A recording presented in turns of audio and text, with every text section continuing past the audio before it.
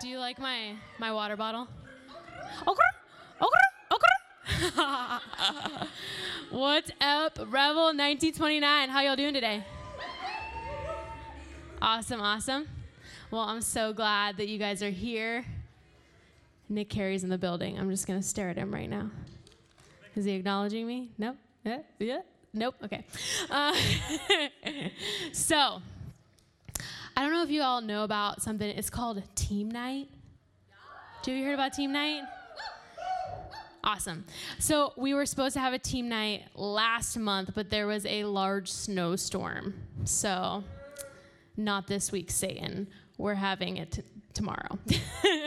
So we will have it. It is for our kids, Celebrate Youth, and Rebel 1929. So if you are on a team here, or you would like to be on a team here, or you just want to come hang with us, come on up. We're going to be in the loft. That's why I said up.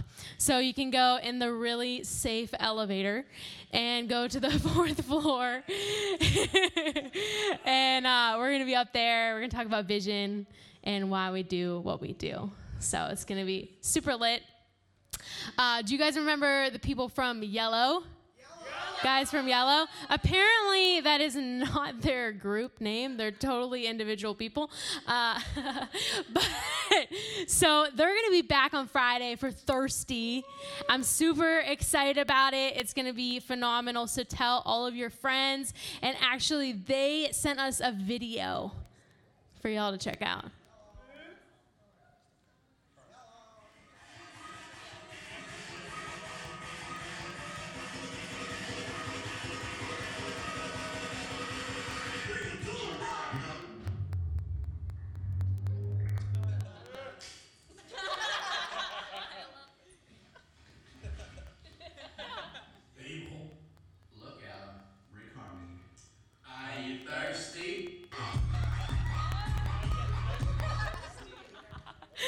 Yeah, so they're super excited to come down. Tell all your people the doors open at 9:30. Event starts at 10. It's going to be lit. And we have free pizza, so you have to come. You have to at least tell your friends. And then they get to I don't know. I was going to say something, but I'm not going to. Okay, great. So we are looking into, we do Connect events for young adults. We're going to do that next month. Usually it's the first or second Saturday of the month. We are looking into laser tag. So it's going to be awesome. Ryan is going to look into it for us, and it's going to be great. So keep your eyes peeled for that. I don't know if you noticed the big, large green sign and two very friendly people from Wesley Woods. So they came up 2 hours to come and talk to y'all. So Josh, I'm going to give him the floor, and he can come up and kind of talk to you guys about their camp. We're excited. Here you come in. Get in the middle. In the middle? Okay. Okay, so hi, I'm Josh Foringer. I'm the program director here up at Wesley Woods. We're located about 2 hours northwest of here. Can you go to the next slide? So, if any of you guys are looking for summer jobs, we are currently hiring for every single position that we have on staff. If you guys have felt a call into camping ministry in any way, shape, or form, please come talk to us, because we are looking for I was about to say kids. No. People just like you guys who are energized and just encouraged and just really want to share the gospel of Jesus Christ with kids all summer. Summer camps look awesome on resumes. I know from experience, because I worked here for 6 summers, 2 of which while I was still here as a student. And it's done wonders. It's brought up so many conversations with employers from my beginning until now. And while if you guys come up and serve with us, it's not just an opportunity for you guys to pour into kids. It's also an opportunity to fellowship with everyone else that's working there, whether they be late high school, you guys' age in college, and you guys get to share experiences with one another that, in my experience, have shaped the kind of guy that I am today. And it's not just through one-on-one interactions with kids, it's through mentorships with our full-time staff, myself included. Yeah. So we're hiring for all of these positions: housekeeping, maintenance, lifeguards, and kitchen staff. Those are called site staff because those aren't necessarily interacting with kids 24/7. Whereas the program staff, that's the camp counselors, the adventure program. The adventure program is all the staff that get to lead canoe trips, rock climbing, off-site adventure stuff like that, hiking, all of that stuff. Yeah. So all of our summer camp wages normally start around like $200 a week. That kind of varies per position. It goes up from there. Room and board is all included in all of that. You guys don't have to worry about food really at all because we feed you all week. So you guys can save that money up for other stuff. Yeah, bless you. Save that money up for stuff coming up during the school year or anything like that.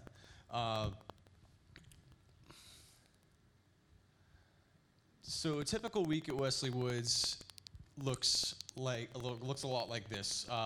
Sunday night is whenever all the campers show up, or Sunday afternoon is when all the campers show up, and we hold a camp-wide worship service to just kind of kickstart the week and talk about the main theme that we're going to be covering with them each week of the summer. And we do a Wednesday night service, which is kind of the more serious tone, where we give the kids an opportunity to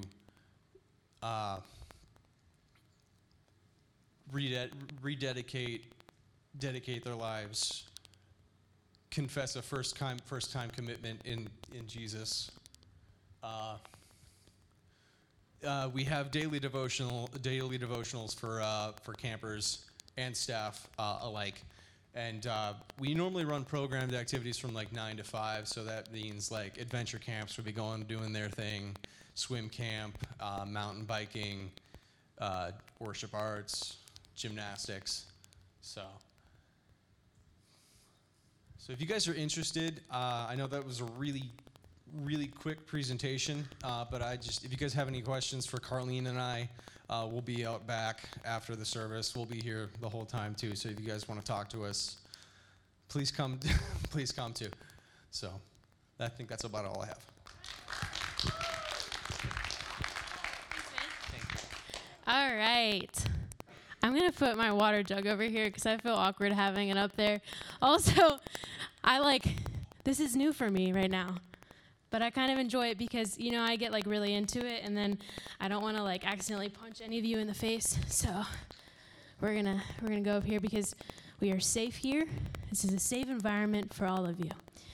So I'm gonna tell a story, and it's a little funny. Okay, good. So I work in a gym, and we're like a nonprofit, so there's a bunch of kids everywhere. And I was walking out of the locker room the other day, and literally as I'm walking out, I hear this little girl, she's probably in middle school, junior high, and she was like, "My reputation is ruined!" At the top of her lungs. And I was like, "Oh, that's a bit dramatic, okay." And I walk out, and I tell my coworker, "Yo, this girl," I tell him the story, and they're like, "Oh, I remember those days." And I was like, "Yeah, me too." And I walked away, and I was like, I still do that today. Every day. I'm like, "Oh my gosh, my reputation, or my life is over. This is the worst thing that's ever happened in my life," which there are terrible things that do happen, but sometimes we just things happen, and we just don't see any redemption in it. Another thing that it made me think of is when I was in 7th grade, Last time I spoke up here, we talked about another fun story about something that I did or almost did. This was around the same time period. I was about in 7th grade, and I was hanging out with the wrong crowd. This was also during my emo phase. And so I went to these local shows. They're called glow shows. And they were like local rock bands, whatever. And it was like junior high up to like people in their 20s, 30s, just a bunch of people. And I'm hanging out with the wrong crowd, and they're like, yo, we're going to go to this concert. It's going to be awesome. And then someone has this idea like, let's get some alcohol and get trashed before this concert. And we were all trying to figure, we're literally like 12 or 13, keep in mind. And and so I was like, I'll just steal my parents' alcohol. I'll just steal their booze. They have this cabinet in the house, and I'm just going to go and I'm going to steal it. I didn't know anything about alcohol. So I went in their cabinet, and I just grabbed things, and I put it in my drawstring. Is it drawstring? My drawstring bag, and I take like 3 bottles of liquor to this. We go to a parking lot, and I am actually not that cool or have ever drank before, but I was trying to impress them. So I take out this bottle of what is gin, and I start chugging this gin, and I was like, and my friends are like, you never drank gin before? Like, you never drank alcohol? We're 12. Come on now. And I was like, yeah, I drink gin all the time. Like, what are you talking about? And I'm like trying so hard not to throw up. So as you can probably think of, we got very, very drunk. And I ended up being really stupid and making a lot of stupid decisions. But I remember walking into school so that happened on a weekend. I came in on Monday. And I remember walking in there, and just every time I walked past people, they would look at me. They were whispering. It had been told of what had happened that weekend. And I had this reputation already that I was a party girl. I was a bad girl. Really, I wasn't. I was just trying to impress my friends and, made some stupid decisions. But that was my identity at that point. And so for me, I literally was like, my reputation is ruined. This is who I am now. Everyone knows it. Everyone's whispering. It was like 7th through 12th grade, so even seniors knew about Brittany Redmond getting lit, 7th grade. But I was embarrassed. I was like, that's not who I am, but apparently that's what everyone thinks. And so I had this reputation that I didn't think would be redeemed. And so I went through life continuing that reputation and just kind of trying to live up to that. And I stayed with the same group of friends, got lit, but that never truly satisfied me. And that's just not who I am. That's not who I was created to be. And I realized that when I met Jesus. He showed me who I am, and I'm his daughter. And so we're going to talk about this girl named Ruth, but I'm going to pray real fast before I say anything else stupid. Jesus, thank you so much for tonight. Thank you for every single person here. Oh, God, thank you that you love them so much unconditionally, God. Help me to paint a better picture of who you are today and just speak through me. Amen. So, we're in this series called Storytime, and pretty much what we have been doing is we're taking stories from the Old Testament and we are connecting them with Jesus. Because I don't know if y'all read the Old Testament, but sometimes it's kind of hard to find Jesus, but he in there. Okay. So I'm just going to say, I'm going to see how many times I can do that through the whole service. It's going to be great. Kirsten, can you do a count? I don't know where you are. You're right there. Awesome. No, I'm not going to do that. That would be super annoying. So we are up in Ruth. If you are taking notes, I feel like Nick Carey saying that. If you are taking notes, my message is called Big Reputation. I was listening to Taylor Swift before I wrote this message, so you will see there are some hidden things in here. But there's this girl named Ruth, and she has a big reputation, okay? When I first started following Jesus, Ruth was my first book study I ever did, and I hated the book of Ruth. I was like, yo, this girl boring. This is like the Gilmore Girls. I can't even relate to her. Like, Ruth sucks. And I went to Bible college, and I literally sat down with one of my teachers and was like, because they did the book of Ruth, and he showed me so much of Jesus in that book, and I was like, yo, I'm going to be honest, I hated the book of Ruth, for real. All the dudes got books named after them, and God shows up in these supernatural ways, but Ruth, boring. And, she just, looked at me oh, well, I'm so glad that we showed you a different way. But, yeah, I literally had no idea about this book. And so if you don't know this, which I did not know this, you read the book and it says that she is from Moab, but people don't really know the history of Moab. So she's a Moabite. Back in the day, when we kind of talked about Abraham, he had a nephew named Lot. And so they kind of split their ways, part of their ways, I should say. And so Lot was in Sodom and Gomorrah. And God was saying that he was going to pretty much destroy the city, and God, Abraham pleaded with him, please, please, please. So they sent these angels down to find good people, went down to Lot's, and all the people in Sodom and Gomorrah literally tried to have sex with the angels. So they were like, no. And so they got Lot's family out of Sodom and Gomorrah. They said, don't look back. Wife looked back, turned into a pillar of salt.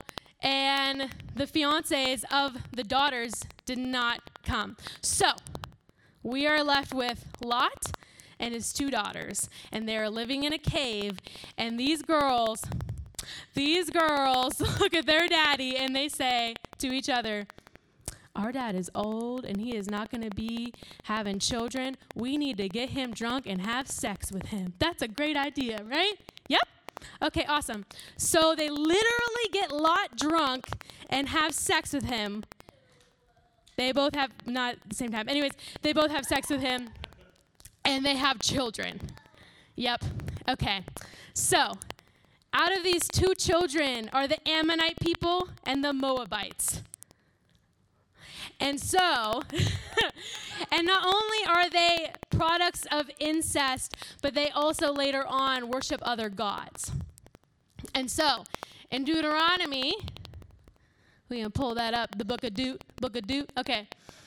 Says, no Ammonite or Moabite or any of their descendants may enter the assembly of the Lord, not even in the 10th generation. Yeah.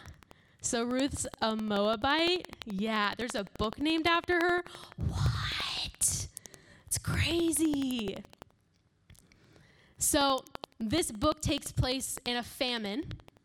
And so there's Naomi and then her two daughters. So Orpah, which actually was supposed to be Oprah's name, but it's a long story. So there's Orpah and then there's Ruth.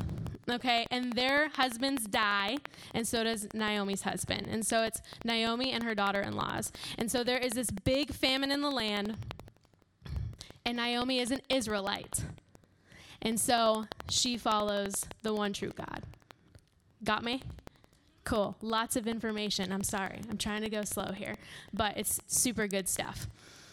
And so Naomi had heard that Bethlehem, that God had been providing all of this food. And so she was telling her daughter-in-laws, we should go to Bethlehem, but hold up, you shouldn't come with me. You should just go to your mother's house. Don't stay with me. You good. Go marry off. Don't stay with me. I am old. Even if I have children, you're not going to wait for my sons to grow up. That's silly. Just go. And so Orpah, she's lovingly hugs her and everything. And she's like, peace. And she heads back to Moab. But Ruth, we can pull up that verse. Ruth clung on to her and she said, "Do not urge me to leave you or to turn back from you. Where you go, I will go. Where you stay, I will stay. And your people will be my people. And your God will be my God." So Ruth is like a ride or die girl. Like, you know how people are like, "That's my ride or die." Like, usually they aren't. Ruth is a ride or die. And so she's literally saying, your God will be my God. I'm going to stay with you. I am not going to leave you. And so we look at that and we don't really see what it actually is. We just say like, "Oh, that's so nice of her. She's staying with her mother-in-law. That's super dope." But she's literally saying, your God will be my God. And that is conversion. She is literally putting her faith in the one true God. And so she is not a Moabite anymore. She is the daughter of the one true King. She is the daughter of God. And so her identity is completely changed. And God does not see her as a Moabite anymore. And so her story at that point is about to change. And so they arrive in Bethlehem, and this is during a harvest of barley. And they go there, and what does Ruth do? What does she do? She's like, "I'm going to go to the fields. I'm going to pick up scraps from all of these people, and I'm just going to provide for us. I'm going to provide for you." And so, again, ride or die. Come on, girl. So she goes out in that field, and she works. And the thing is, like, this woman, back in biblical times, if you were not married, you were screwed. Like, you were out of luck because you needed a man. And so it was either you were married or you were a prostitute, honey. Let's be real. There wasn't many options. And so she's like, "No, I'm going to go out there and I'm going to work and I'm going to provide for my mother-in-law." And so she goes out there and she's out there working. And just so happens that there is a distant relative of Naomi who is out. He like owns a field, and he is a guardian redeemer. And so that is someone who literally has a legal obligation to help anyone in the family who is struggling. And so, but Naomi literally doesn't even tell Ruth that. And so Ruth is out in the field, and it ends up being that is the field of Boaz. Boaz owns that field. And so he's like walking around, and he looks over, not little girl, that sounds so creepy. A grown woman catches his eye. And he's like, he goes up to his peeps, and he's like, Who's that woman belong to? And they're like, oh yeah, that's Ruth. She's that Moab woman that came with Naomi. Notice that people still saw her as a Moab, but that didn't matter because God didn't see her that way. And so when Boaz looked at her, he didn't see a Moabite. He saw that woman, and he saw her character, the fruits of the Spirit that had been given to her. And so he goes up to her and says, people have told me about you, Ruth. People have told me, obviously I'm paraphrasing, but people have told me about how you left your land, you left your family, and you came with your mother-in-law, and you came to a place that you didn't even know anybody. And so I'm going to bless you. Go ahead and stay in my fields, and you can reap the harvest. You can get whatever you need. Actually, I'm going to give you more. And he even gave her food for lunch and took care of her. And so she came back making it rain barley. She literally she comes in and Naomi's like, "Whoa, dang, what happened?" And she said, "I met this man, Boaz." And she tells her about Boaz, and Naomi's saying, "Oh my gosh, that is our guardian redeemer." And so a little bit about a guardian redeemer. It's also called a kinsman redeemer. And so these are people who I said have a legal obligation to the family, and they have 5 responsibilities. So They are to purchase back land, redeem the things that belong to the Lord, freeing a person that was sold into slavery, avenge the blood of a murdered relative, and marry a childless widow to redeem the family name. And so she's saying, that's amazing that you were in the field, but like that is God. Literally, Ruth placed her in that field, and Boaz is the kinsman redeemer. So then it gets a little weird. She tells her to go into Boaz's room and lay at the foot of his bed, and just be like, "What's up?" Obviously, different wording. You should totally read the Bible. This is obviously the Brit notes of the Bible. Get what I'm saying? Bible's awesome. You should totally read it. Totally better than Game of Thrones.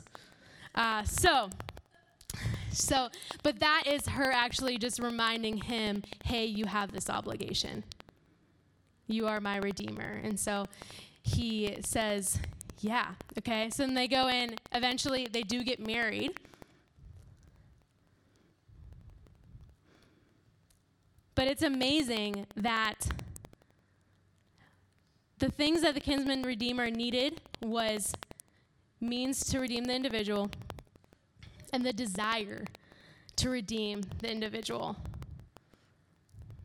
And so, where is Jesus in this story?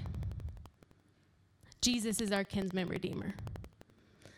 Jesus has the means to redeem us, and he has the desire to redeem us. If you look back in the New Testament, anytime someone came to Jesus for help, they came to Jesus for healing and help, they would say, "Are you willing?"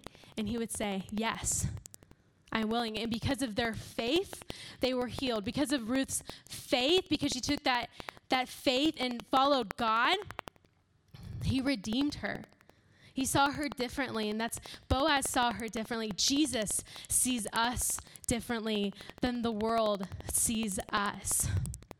We just need to put our faith into Jesus. So the book of Ruth is a book of grace. It is a book of redemption. Even the language speaks redemption. There are 71 Hebrew words that describe distress at the beginning of Ruth. And then at the end, there are 71 Hebrew words, and they have a tone of hope. And so this book literally speaks redemption. We have a girl with a bad family history that literally came out of incest. And then she meets Boaz. They have a baby, okay?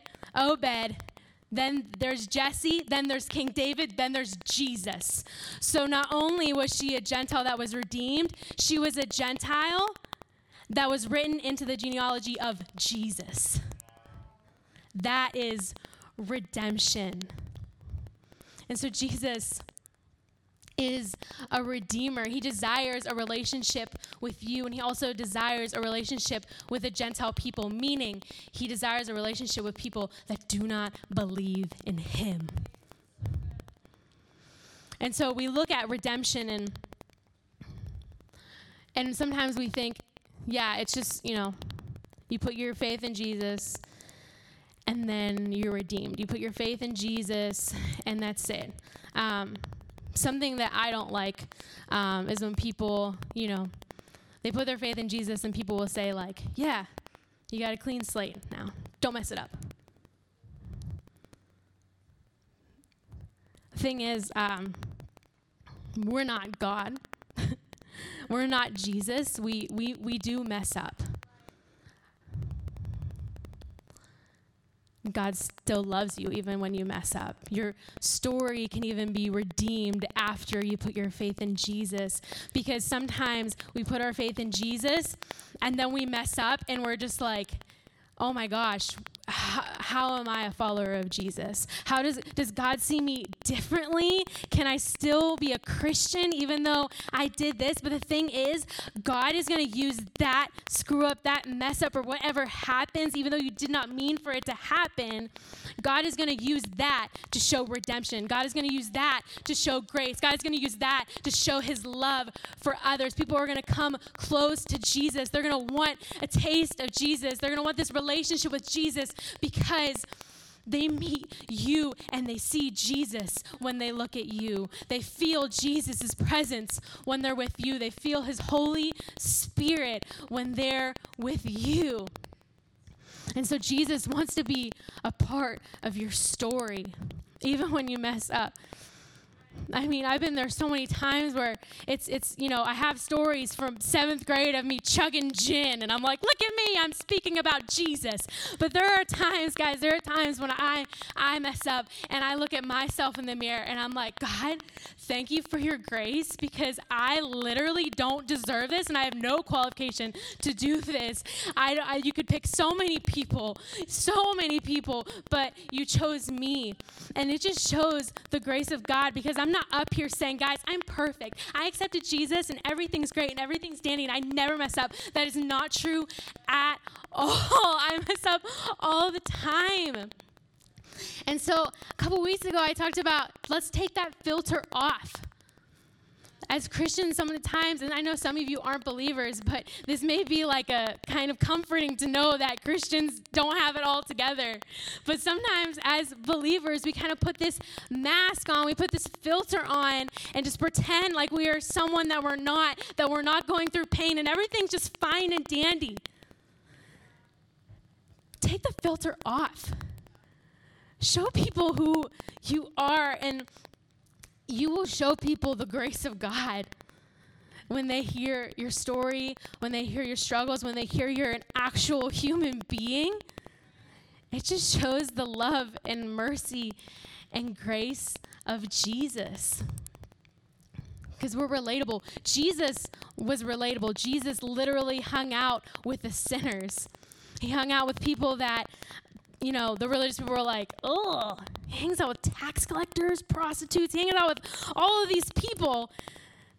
But Jesus was just real. People would literally sit down with him, and they were literally thugs, and then walk out and be like, I'm gonna give all the money back. I'm gonna not do this anymore, not do that anymore. That doesn't mean we don't know their story later. They could have messed up a little bit later, because see, what happens is people will say, and there's a lot of Christians do say this, when they talk about people sinning and things like that, which, hey, it does say in the Bible, if you say you do not sin, you are a liar.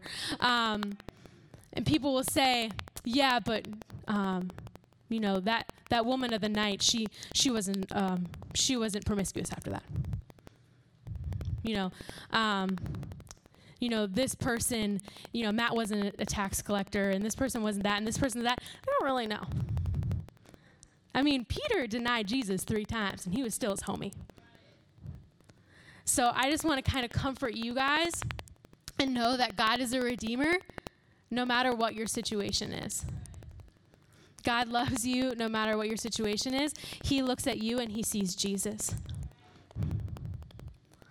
He looks at you and he just adores you. He is madly, madly in love with you. And so if we could just close our eyes just for a bit of privacy. I always want to give people this opportunity every week, that if you have not put your faith in Jesus, that you have not accepted Jesus, here's an opportunity for you to do that. He loves you so much, and he has just been patiently waiting on you to turn to him, and he adores you. He went through pain and suffering and died on a cross for you. Not only did he die on a cross for me, but he rose again 3 days later. And so if you are ready to put your faith in Jesus tonight, I'm going to count to 3, and you can raise your hand. And it's not the raising of the hand that saves you, changes you. It's your faith. It's that faith that we talked about in the New Testament. putting your faith in Jesus. And man, you'll just meet the most amazing person ever. The person of Jesus and his spirit. And it's amazing. 1, 2, 3. And I'm going to pray for another group of people. And you have already put your faith in Jesus. But sometimes you mess up. And sometimes things happen. And maybe even things that you've done in your past before accepting Jesus, man, they just came right back up, didn't they? And you are just sometimes just looking at yourself and just thinking, what kind of Christian am I? God is a redeemer. And so I just ask if you're struggling with that, if you're struggling with just looking and just seeing your mistakes and thinking, how can God redeem this? He can redeem it. And so if that's you, go ahead and raise your hand. You want to put your faith in Jesus tonight and ask God, say, I need you. I can't get through this alone. Go ahead and raise your hand. Well, God, we love you so much. Thank you that you love us unconditionally through our faults, through our failures, through our mistake, through our sin. God, that you don't see us any differently, that you were intentional when you created us, and that it was all done with care and love, and that you are just so patient, God. And I just pray that you give us peace and just help us just crave you and come to you in times when we feel lousy, when we are just really struggling. God, you are a redeemer, and we thank you for that. In your name we pray. Amen. All right. We are going to go in connect groups. We're going to do some extended connect groups. We believe that community is so important, and so we just honestly want to grow in a relationship with Jesus, but we want to grow in a relationship with each other. So we're going to head out into that. Here are our groups. Josh and Lexi are in the lobby.